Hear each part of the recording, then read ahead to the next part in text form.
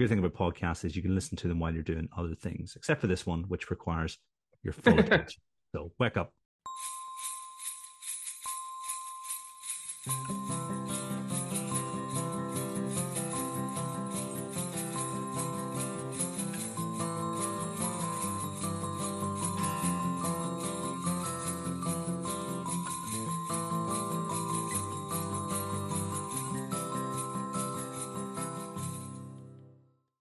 Welcome to Thinking Deeply About Primary Education, the podcast that makes time and space to think about pedagogy, teaching and learning, professional development, anything of interest to time-poor but enthusiasm-rich primary teachers. Now, we're going to pick up where we left off with our exploration of the Great Subject Knowledge Compendium. Before I do that, I'd like to remind you about the live stream on the 30th of December from 8 a.m. to 8 p.m. And obviously, we've got Neil going to do a session on comprehension, amongst other things. Chris talking about the art and science of teaching primary reading 2.0, and lots more. We've already had some very generous donations, and on the day you can donate and sort of prepare to ask the TDAPE regulars any question you like, essentially. So check out the details on Twitter, but let's get right back into the Great Subject Knowledge Compendium. What about history? How long do you have? Podcast, first of all. I think, Kieran, you recommended this podcast to me, and I've been devouring it ever since, and that's The Ancients. Cracking bit of work there that gets done by them. They pick themes, they pick eras, they pick characters, and usually it's more of an interview kind of podcast rather than something like Fall of Civilizations, which is very narrative driven. So the gentleman who records it has what I think is one of the best jobs in the world, because he just goes to the British Museum seemingly every week and gets to interview Dr. So-and-so, who is a specialist in, and they just sit down and have a chat for an hour. So really, really good. You're going to really find something that's linked to the national curriculum. I've got kind of 5 recommendations specifically, which kind of tie into the national curriculum. 2 really good ones on the Sumerians. One is called the Sumerians, and one is called Uruk, which is one of the first kind of, well, which I always kind of assumed was like the first Sumerian city. However, within the first 2 minutes, it was a clear misconception that I had that it was actually one of the first Sumerian cities. They've done a whole today, not specifically today, but this year is the centenary of Howard Carter finding a Tutankhamun in the Valley of the Kings. So he's done a fair few episodes looking at Tutankhamun, particularly around the significance, and that episode's really good because when you think about what good history is and you want to get those second order concepts in, if you, as a primary teacher, you're thinking, gosh, okay, well, what was the significance of the finding of Tutankhamun? Then certainly listen to that one, because it kind of makes you realize then, the idea, the notion of like the museum economy kind of really then kicked off with the finding of Tutankhamun. Another episode, there's the rise and fall of Roman London, which obviously is smack bang right there for the Romans in Britain. And then you've got the end of Stone Age Orkney. Orkney is where Skara Brae is, which was a early Stone Age settlement. So kind of having some subject knowledge around those is always going to be really kind of helpful. Nice. I was also going to recommend that podcast. They've got a really good one about what's the wall, Hadrian's Wall, where they talk to an expert about the Great Wall of China. And well, I was actually thinking about the Antonine Wall as well. I always get those confused. But they had an expert talking about how it was less of a defense system and more of a trading post for potentially what the Picts, would they have been around at the time? Yeah, Picts were what they would call what would have been Scotland, so people in Scotland. And then ironically, I think like the Scottish actually refers to the Irish at that time as well. It's all the Scotty, I believe it was. It's actually Irish, not Scottish. Yeah. I mean, it all ended up Celtic in the end, didn't it? It did. I mean, I've got 2 more I'd throw into that. I don't know how relevant this is, but it's really interesting. It's called The Age of Napoleon. And essentially, it's a massive podcast about Napoleon And then you've got the History of Rome podcast. I mean, the last time it was updated was 2017, but Hmm. they've gone to quite long lengths to outline the history of Rome, and so there must be something. And even if you just go to the ancients, and if you're not from the south, you might want to listen to the episode about Hadrian's Wall. If you're not, and if you are from the south, then you might look at Rome and London. So I think yeah, something for everyone. And the good thing about podcasts is you can listen to them while you're doing other things, except for this one, which requires your full attention. So wake up. I can see I'm a little out of my depth in this one, so I'm just going to throw in a couple of things called History of Knowledge by Charles Van Doren or Van Doren, not sure about the pronunciation. It is a little kind of in inverted commas Western in its focus. So bear that in mind. But if you're interested in European history in particular, I think it's it gives you a little taste of so many little things. It will appeal to people like me who don't necessarily want to deep dive into a subject until they've got that sense of an overview. So if you want a bit of an overview of kind of, as I say, in inverted commas, Western history, then I'd highly recommend that.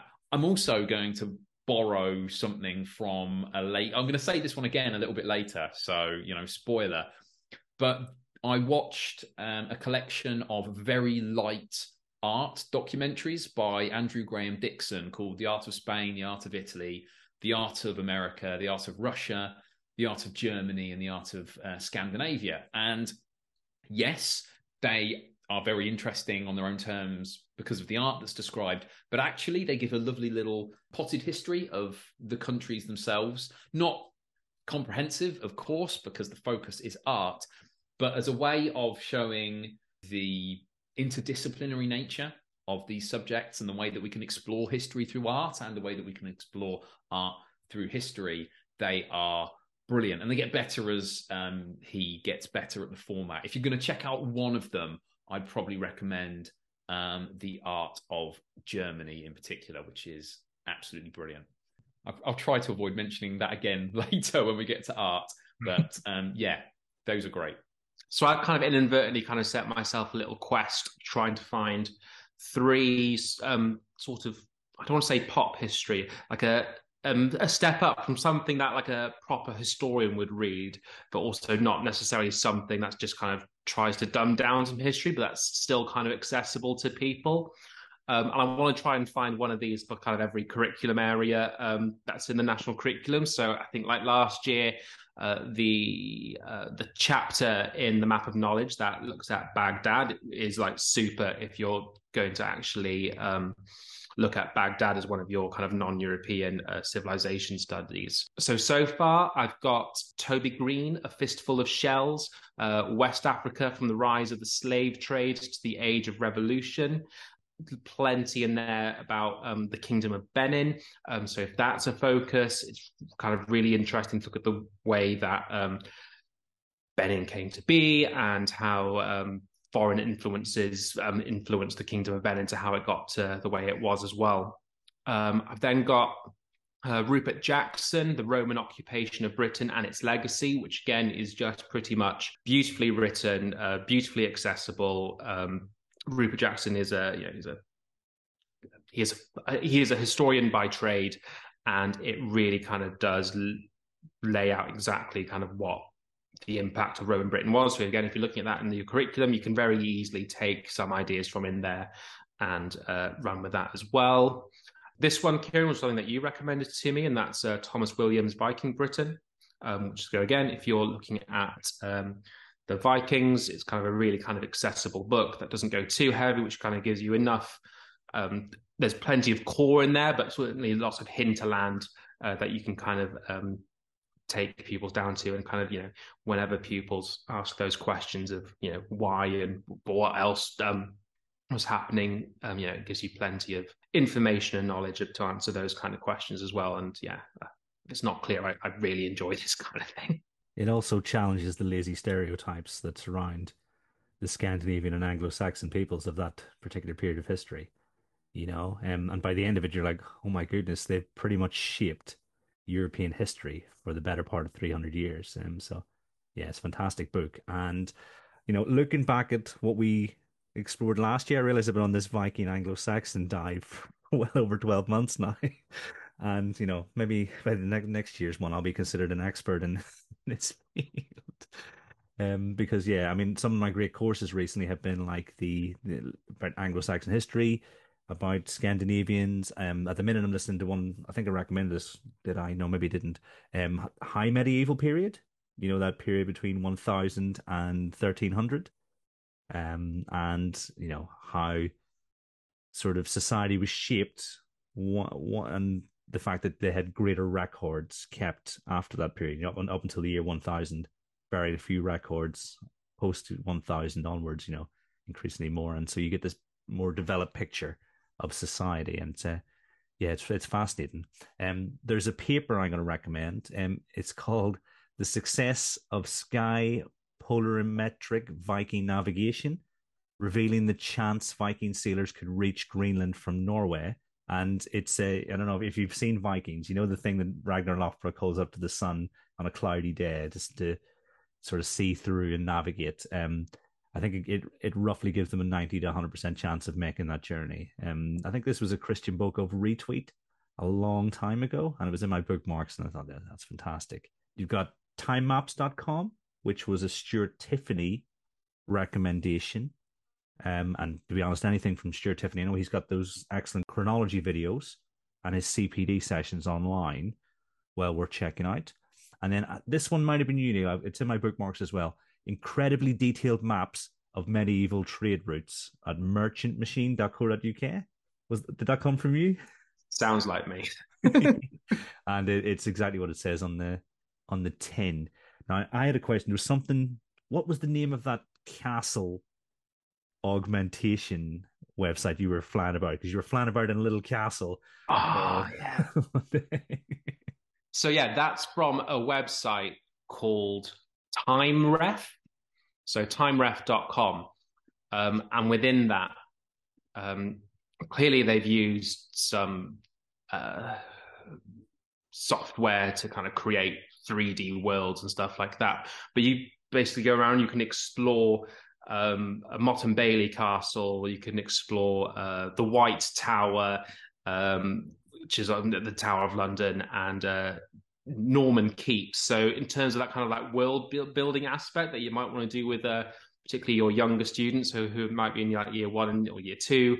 And personally, I just think castles are a great unit to kind of study, because again, thinking about change and continuity, it's a real obvious one that they started off as Motte and Baileys and were made of wood, and then they got bigger, and then they were made out of stone, and more people lived within the grounds of them until they got to the Middle Ages and that kind of prototypical idea of a castle that we have. So yeah, definitely recommend timeref.com.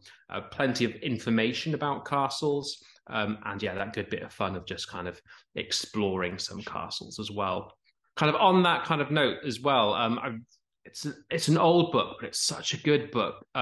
It's another DK one, and it's called A Street Through Time. And if you're not kind of familiar with it, the concept of it is just beautiful in that it's pretty much a picture book of just what would be a street, and it just tracks this one street kind of throughout the different periods. So all the way kind of from Bronze, if that's like Stone Age settlers, Bronze Age, Iron Age settlers, Roman occupation, then the Anglo-Saxons, then the Vikings, Tudor England, medieval towns, then Tudor England, evidently.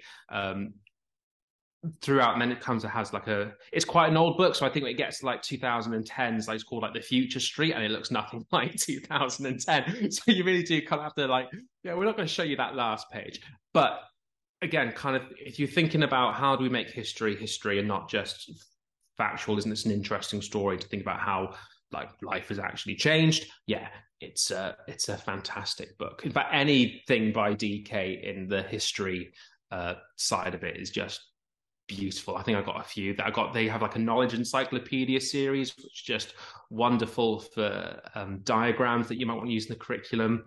and they have a really beautiful one called History of the World, Map by Map, which again is just a beautiful picture book. If you had that in your reading in your class library and just looked at, put one of those under the visualizer each day, you would just get kids absolutely enthralled with both history and geography. I love the idea of the street through time, like the last few pages being some like dystopian hellhole. The person had just finished reading a lot of kind of dark fiction and then finished that book. It's like, no, 2010 is going to look like this. Well, oddly, maybe he should have done it. It would be more accurate than what's there. Probably closer to the jetpacks and whatever's going on. yeah, exactly. So I'm going to leave just one more. I promise it will just be one more. And again, I don't know how I found it, but I'm so glad that I did. It's called Museum of the World. It's a project that's clearly been done with Google and the British Museum. And clearly what they've done is, again, software-based. They've created a giant timeline, and kind of that timeline has then kind of been divided into 7 sections, one for each continent. And what you can do is just literally track back every single, I don't know if it's every single, but the vast majority of items that they have in the British Museum. So you can go back to by continent, so you can go all the way back in time, then you can kind of look at by continent as well, depending on whether it's on the furthest left, the furthest right, in the middle, whatever it might be. It's just beautiful. You can just spend hours and hours and hours just kind of gliding through it and just be like, oh, I wonder what this one is. What's really nice is that you can also you can kind of view everything as a whole, or you can kind of view things vaguely kind of by concepts, this idea about art and culture, conflict and war, trade and business and trade and economy. So you kind of see all the items that they have that kind of fit within those kind of conceptual ideas. So yeah, it's an easy one for you to lose quite a lot of time in. So I really recommend Museum of the World. It kind of just makes you kind of realize actually how powerful having that stuff at your fingertips, really is. So, I mean, the history section could be an episode on its own. So all right, maybe we need to rethink that next year. What about geography? Haven't got much.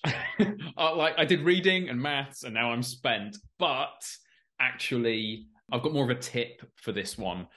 I remember when I was teaching geography on the regular, one of the things I like to do, and one thing I found really useful whenever I arrived at a new school, was to inspect the atlases, find out what brand of atlas they used in my year group, and get really familiar with it. So if in doubt, get familiar with the atlases that your school uses, so that using them with kids is second nature. I'd add along those lines that while there are, you can find anything you want to find on Google Maps, etc., but there is still something, to me at least, quite beautiful about a really nice atlas. And for 20, 30 quid, you can get yourself an A3 beautifully presented atlas. And you end up looking at it, you end up going to it, because these things are actually just beautiful things to learn from. So if you haven't treated yourself to one and you're in any way inclined to do so, I would recommend it. Yeah, on the idea of maps, you obviously got I don't know if it was out when we recorded last year or not, but like Prisoners of Geography has been written as a sort of like a picture book, which is a beautiful book. As I say, you show that to kids and they will absolutely be enthralled with everything that's in there as well. I've got a few podcasts. One is one that I found kind of in preparation for this, and I've listened to a couple of episodes. It's called Geography Ninja. I've been trying to find, like I said, I know plenty of history podcasts.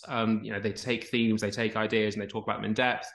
Geography Ninja is kind of the first one that I've been able to find that does that on a good level for what I would call like primary geography. So I listened to a really interesting episode on plate tectonics, which again is perfect for the year 3 or 4 Key Stage 2 primary curriculum. I've also got Revised GCSE Geography by Senka Learn. So again, more than the primary school teacher needs to know, but in terms of there being, what's nice about those ones is that they are really, really short. I think those ones average around like 15 to 20 minutes. So just really kind of short. It's obviously they're made for GCSE children. So in terms of our subject knowledge, it's pitched, just slightly higher than where we need to be.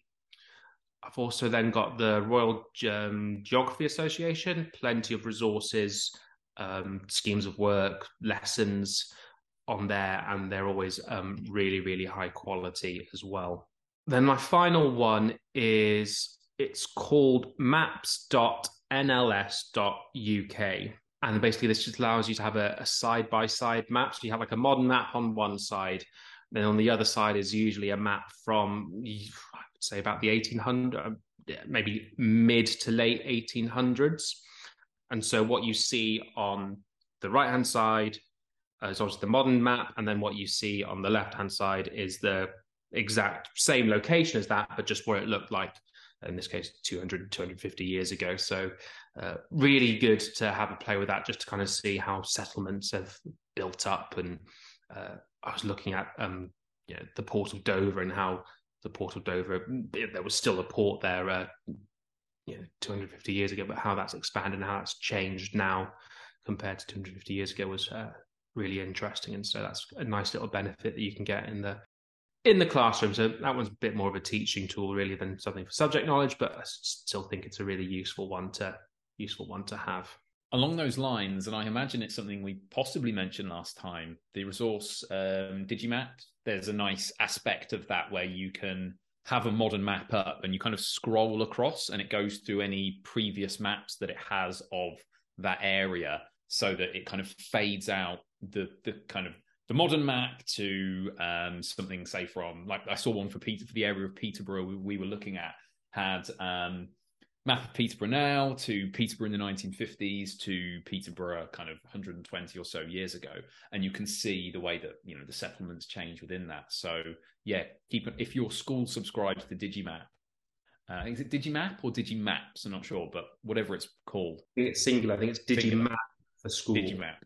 So if your school subscribes to that, then it's worth taking 20, 30 minutes just to have a play with that to see the functionality that it offers, because it's a cracking tool to use in the classroom. Do you reckon the Geography Ninja is related to the Vocabulary Ninja? As far as I'm aware, there is no relation between the two. I've got a few things on the subject of maps. I mean, I think one of the things I find most difficult when I was teaching geography was finding templates for maps. And this one's from a tweet by someone called Lauren Pellegrino, and it's 100 blank maps. It's a link to a Google Drive, so there's always the risk that it won't always be available, but very, very helpful. And then a guy called Mike Snowden did a thread on the geological history of the Mediterranean, and he basically went back from as far back as you can remember. Obviously, I can't quality assure, but it was one of those tweets that felt like someone should be paying him for the quality of this tweet, because it was really, really interesting. I think the only other long thread I've ever really been through is the one about Fabergé eggs, where the guy outlined the history of each of the eggs. It was akin to this. This is akin to that, but with Mediterranean geology, and well worth checking out. Now, Tom Brassington says he goes to the BBC News for case studies, which potentially could be a very, very good thing. So yeah, so well worth checking out. And things like Newsround will often flag things like that, won't they? Interesting events, and potentially local news too, because each local area will have a bit more of a local focus, won't they? So well, we're checking out. There are some really good Twitter accounts as well for maps, and there's beautiful maps, amazing maps, which are obviously really, really useful.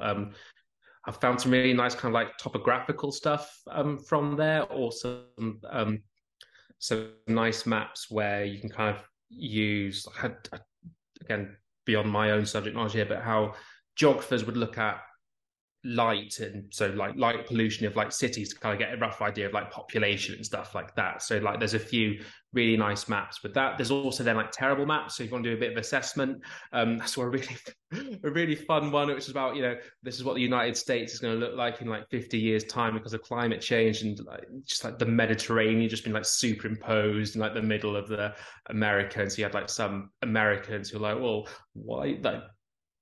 why is like Florida not underwater, but like the Rocky Mountains are? Like, this is clearly nonsense. You know, and they obviously didn't quite tweak that. You know, Sicily and Italy were also kind of like smack bang in Florida as well. So a good bit of fun, just kind of, you know, I think, you know, play around with it to show kids that, you know, get a nice bit of digital literacy as well by getting a bit of geography in there. Science. Where would you go to, Chris? Well, again, something we've undoubtedly mentioned on the podcast, but I'm going to kind of turn it around a little bit. We've talked about how much we love the documentary series, The Ascent of Man. This year, I went back to the book of The Ascent of Man. I think Neil might have even mentioned this on the podcast, the book itself. It is so beautifully written. Jacob Bronowski is his writing, the script that he put together for that is as eloquent as he is when he is interviewed. So if you get a chance, you can pick it up for almost nothing on eBay. So yeah, The Ascent of Man is a wonderful exploration of the history and the value of science from someone who really knows his stuff. Yes, there are aspects of it, of course, that are dated because the series was released in the 60s. I think it was one of the flagship documentaries of BBC Two when David Attenborough was in charge of programming there. But yeah, it's a real tour de force, that book. So highly recommend that. The latest Teaching Together looked at Pythagoras. I just went back and looked at that little bit that he does about, I think it's episode 5, where he just talks about you know, Pythagorean theorem and how it relates to music and all that stuff. So I've gone for Adam Boxer's How to Teach Secondary Science, purely because, again, the like subject knowledge, it's kind of useful for us, but also kind of I went into knowing like this book is more just about teaching science and is actually just a really kind of good it's a pedagogical tour de force. So it doesn't really kind of quite well, it's really the reasons why I recommend it. You go away there thinking, yeah, I'll remember some key stage 3 science and just come out knowing how to be a better teacher.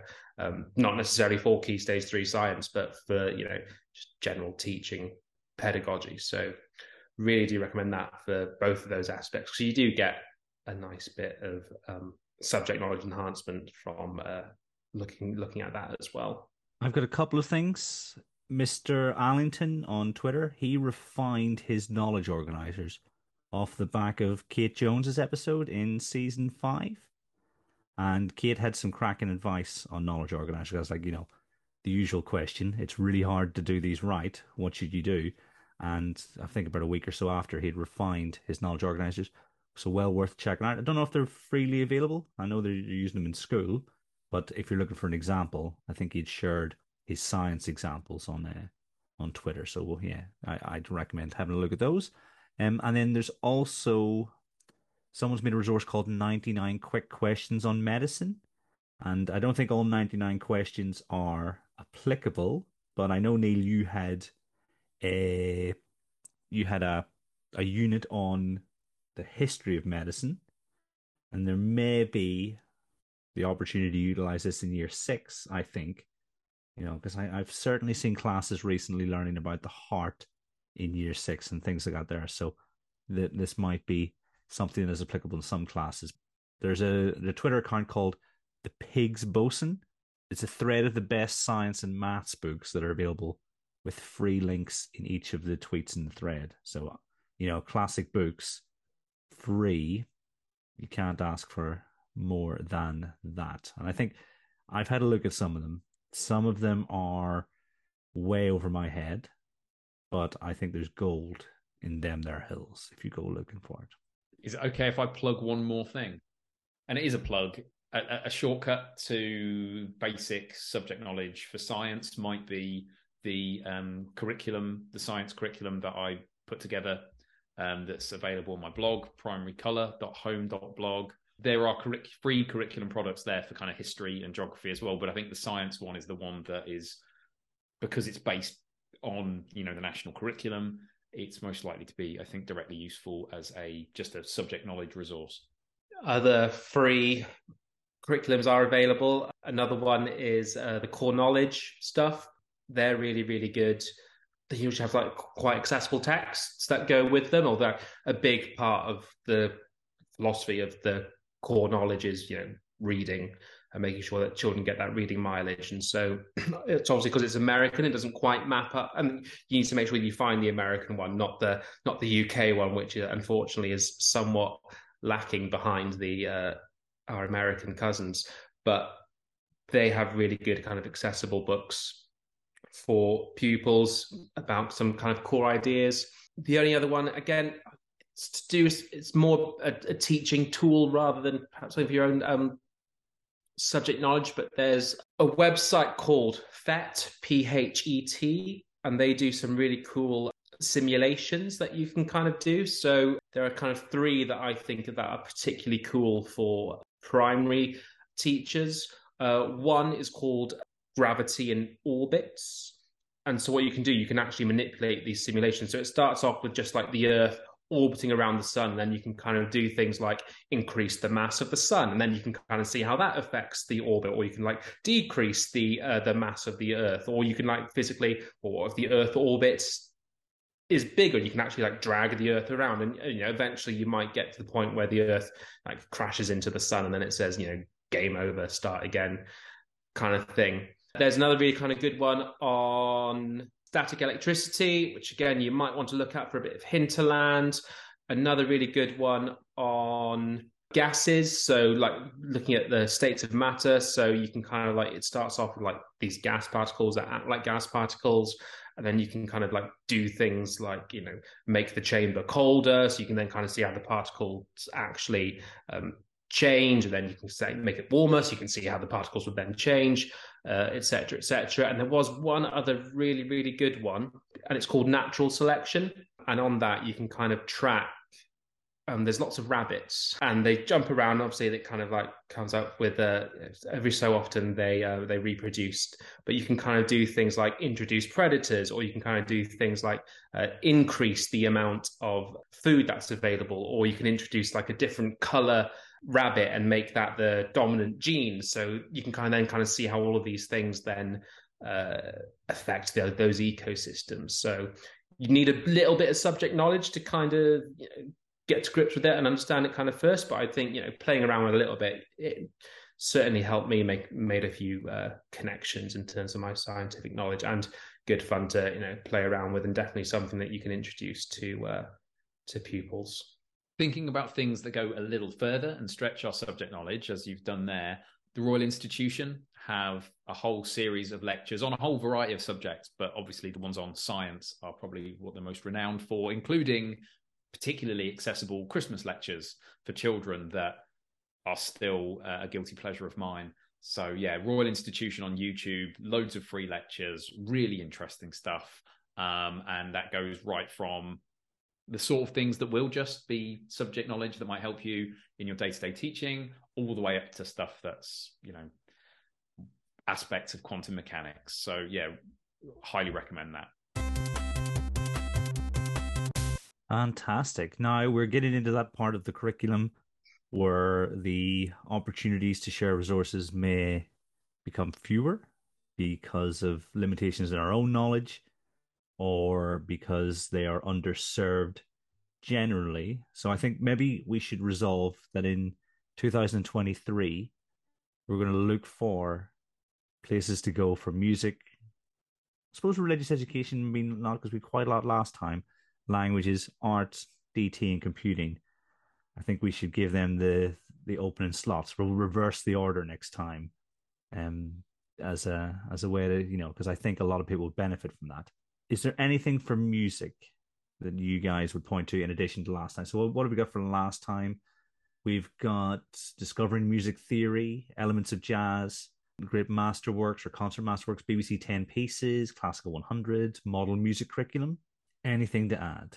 Charanga, if you don't have it, it is again like a subscription model scheme of work that's got plenty on there. We're currently using it this year. It's certainly kind of giving our teachers the support that you want any scheme to give.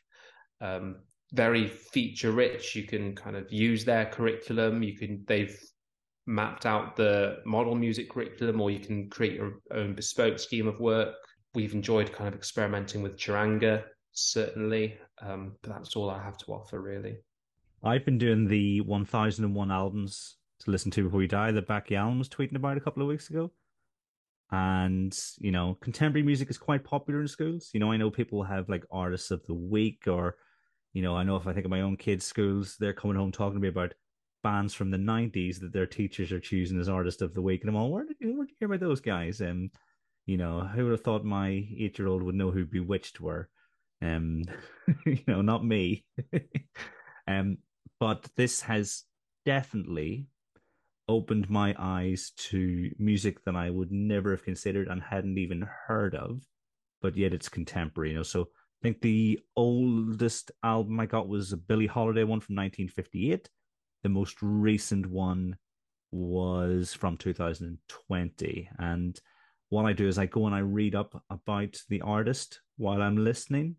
And so I'm getting almost like a short history of music. And I've only had one album so far that I would actually choose to listen to again, but I feel like I know more about eras that I didn't know about.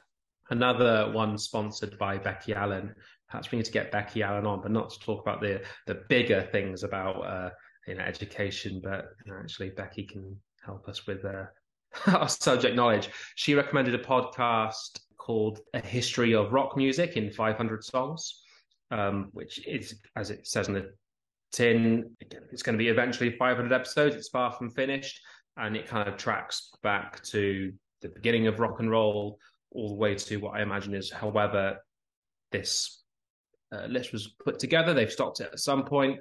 I've only listened to a couple of episodes, but it's kind of a really interesting deep dive into how rock music's become the way that it has. Fully recommend a listen if you're that way inclined and want to find out a little bit more about rock music. Now, I don't want to offer nothing. So I've just gone through a trawl through my YouTube history to find this particular video. There's a chap who's obviously a virtuoso musician, at least on the piano, called Jacob Collier. And there's a little video I watched called Jacob Collier Answers Music Theory Questions from Twitter. Absolutely worth 15 minutes of your time. Really fascinating, even if the little things that if you're interested in music and have been on your radar, things that you've heard but have no idea what they mean, like me. So things like circle of fifths and this sort of thing, then well worth checking it out, because he breaks things down in a basic, accessible way. And give that a go. I mean, if we're recommending books along the lines of sort of rock history, there's a book called Uncommon People by David Hepworth. I mean, David Hepworth is a pretty prolific rock writer, but it essentially traces the rise and fall of the rock star. Anything to add on religious education? I'm going to cheat here and say that if you get the opportunity to see Adam Smith speak on the subject of RE, and unless I'm mistaken, he might be speaking on this particular subject on the special episode that's coming up. If you don't catch that, though, he may well talk about RE again at a Research Ed or elsewhere. But if you get the chance to hear him talk about it, it's really fascinating.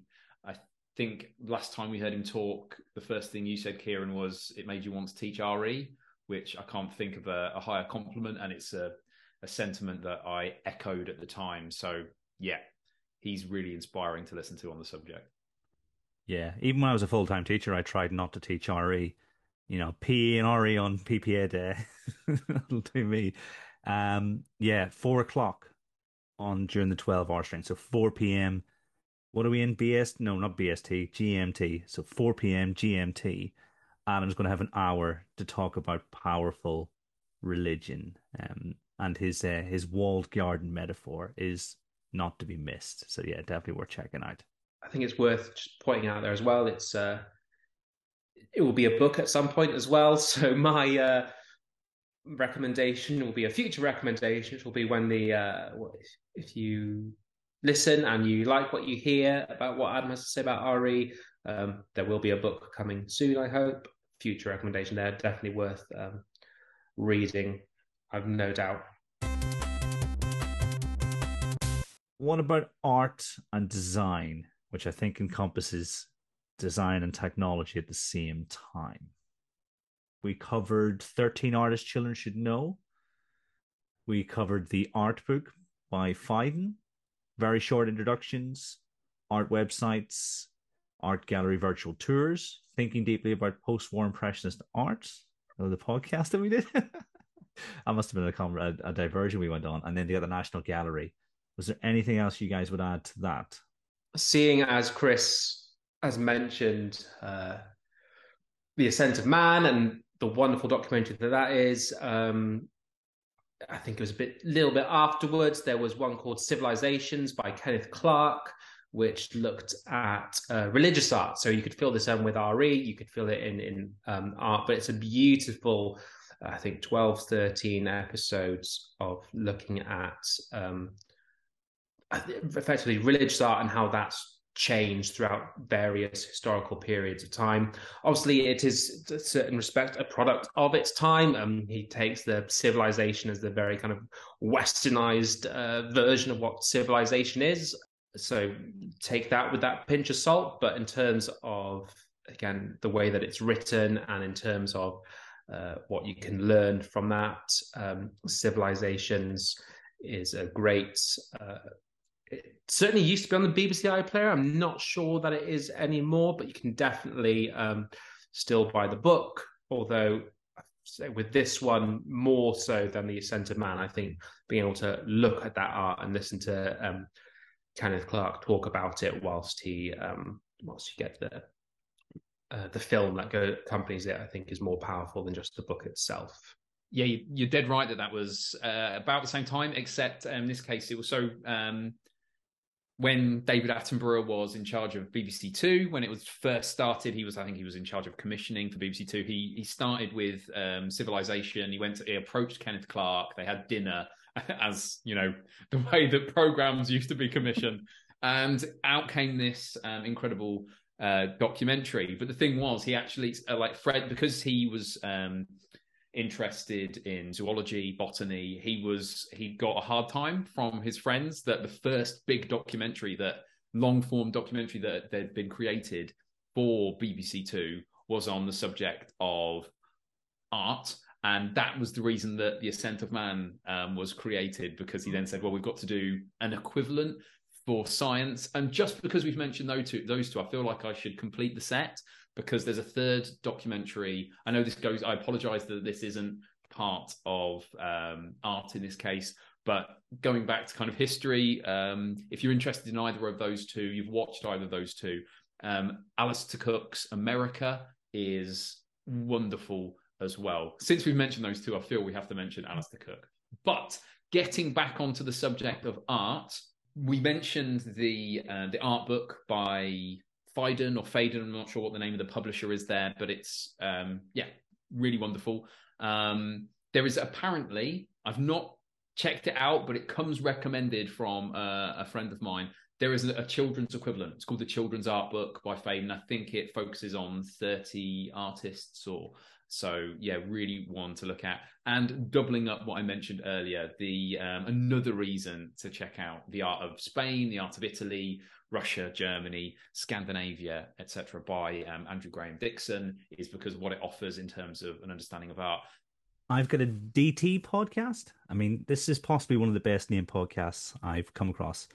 It's called Design Truth, which sounds like it feels like it's a play on Divine Truth. So I quite enjoyed that. And it's design oriented, bigger picture. But they've got an episode called 4 Years to Save D&T. And you've got, I think, a guy called Tony Ryan, who is the CEO of the Design and Technology Association, and essentially talking about where the state of DT is in the country at the moment. And obviously, from a perhaps more secondary position, because there's a lot of conversation about qualifications and the standards that people are expected to meet before they go into the workplace. But this was released in May, so the clock is ticking on those 4 years, which is probably why we need to make this our focus for next year. And I think maybe in 2023 we'll try and search out people who are more knowledgeable about design technology, about the teaching of art. I can think of a few people at the moment, for episodes, so we can draw on their expertise and give it the sort of the spotlight for a little bit. For the art, Oak National Academy stuff is still there. So if you're like me and no idea what you're doing in terms of teaching art because you don't feel confident in your own sort of artistic knowledge and skill, then always worth kind of looking at what they're doing there. There's a gentleman on Twitter called Paul Carney. He has his own website called Paul Carney Arts, and within that he has art and design progressions. There's courses that you can do. He is also a consultant, so if you were looking to get him into your schools to kind of help improve your art, then you definitely could be doing that. But again, there are kind of courses there for primary teachers. I'm there right now, so there's things like primary painting, drawing and mark making, simply sketchbooks, making meaningful, manageable progress in art. So things that, as an art leader, things that you would want to engage with to kind of help bolster that subject within your schools. If, like me, you try to find any reason not to teach it. And finally, the last one that I have is a DT scheme. It is paid for, but it's from Kapow, who they have a wide variety of schemes from different for different subjects. But I'm only familiar with their DT one, which I thoroughly recommend. It's very clearly based on the projects on a page stuff, which I'm sure we must have mentioned last time from the DT Association. But what's really nice about Kapow is that there are like videos for that process as well. So if, like me again, you're not particularly good with making things with your hands, there's a video there to take you through it step by step. So as we've kind of been using this or our DT leads kind of been looking at it, it's been incredibly useful for us to and useful for teachers as well to kind of really see this is, when you think about dual modality here, it's, when you read the instructions, it never really makes as much sense when you get to see someone actually doing it as well. So do recommend that scheme of work. And I hear primary knowledge schools are also bringing one out, but I don't know about that one yet. And Elliot said we should get it on there. So cut it if you want to, I don't mind. No, we couldn't possibly comment because we haven't been given access to explore. Now, last time, computing didn't even make it into the episode. It was on the list, it didn't make it. Do you guys have anything you'd like to add? I've got two from Rachel Walker, who obviously appeared during the recent episode on tech. She says, check out Teach Computing, which appears to have sort of subject knowledge support, a computing glossary, training support. There's links to the computing hubs. And then you've got things on pedagogy as well. And so I think well worth checking out, but she highly recommends that. And I trust her. And it's funded by the Department of Education. It's the National Centre for Computing Education. And I think probably that should be the first place we go to, is the National Centre for Computing Education, because I was today years old when I found out that was a thing. How is that? I don't know how that's possible. And then something called Barefoot Computing. And she says they have really good resources for CPD and subject knowledge. So, like I said, I trust Rachel's judgment on that. And just from a quick glance, it looks like something worth checking out, particularly in computing, because we are already so far behind our pupils in terms of this whole thing. So I've got two. Unfortunately, there are some kind of stipulations into you actually being able to access them and use them. The first one is something called Swift Playgrounds, which is accessible to people with an iPad or Mac. So just think about teacher subject knowledge here. I think if people do have tablets, it does tend to be iPads, but it's Apple's own way of getting kids to code. It's all very straightforward, self-explanatory. I think we recommended it to Chris because you were asking for a recommendation for a friend. But it really does take you through the bare basics of what coding is and how code works, using Apple's programming language called Swift, which, if you believe the hype of programming languages, it's one of the easier languages to learn. So I think definitely check that out if you're really not sure what to do. I think you can get to the point now where actually you can almost code your own app and almost like release it on the App Store as part of what Swift Playgrounds actually offers. So obviously these apps are very basic, but if you do have iPads that run this, then you can get pupils to code apps and release them on the App Store. The other one is if you are part of the LGFL community, so the London Grid for Learning, you have all of their J2 launch aspects. There's plenty within J2 launch, but one of the most interesting things is particularly for this, is the J2 code application, which just has plenty of ideas for computing, lesson ideas, real basic coding interfaces. So if you kind of remember Logo back in the day, they have their own kind of version of that. So you can move the turtle around to make different shapes. I think they partner with Scratch as well, so you can get that kind of block coding element through from it as well. So in terms of computing, really recommend that one as well. The real wild card is something called ChatGPT, which is an AI chatbot, which just seemingly be able to answer anything that you want to do. But it can create code. So if you asked it to code something, it usually defaults to Python, which is a type of coding language. But if you were so inclined and you have a certain point of subject knowledge already, and you want to think about how you could expand that, then I've certainly used quite a lot of my time looking at people who work in computer science.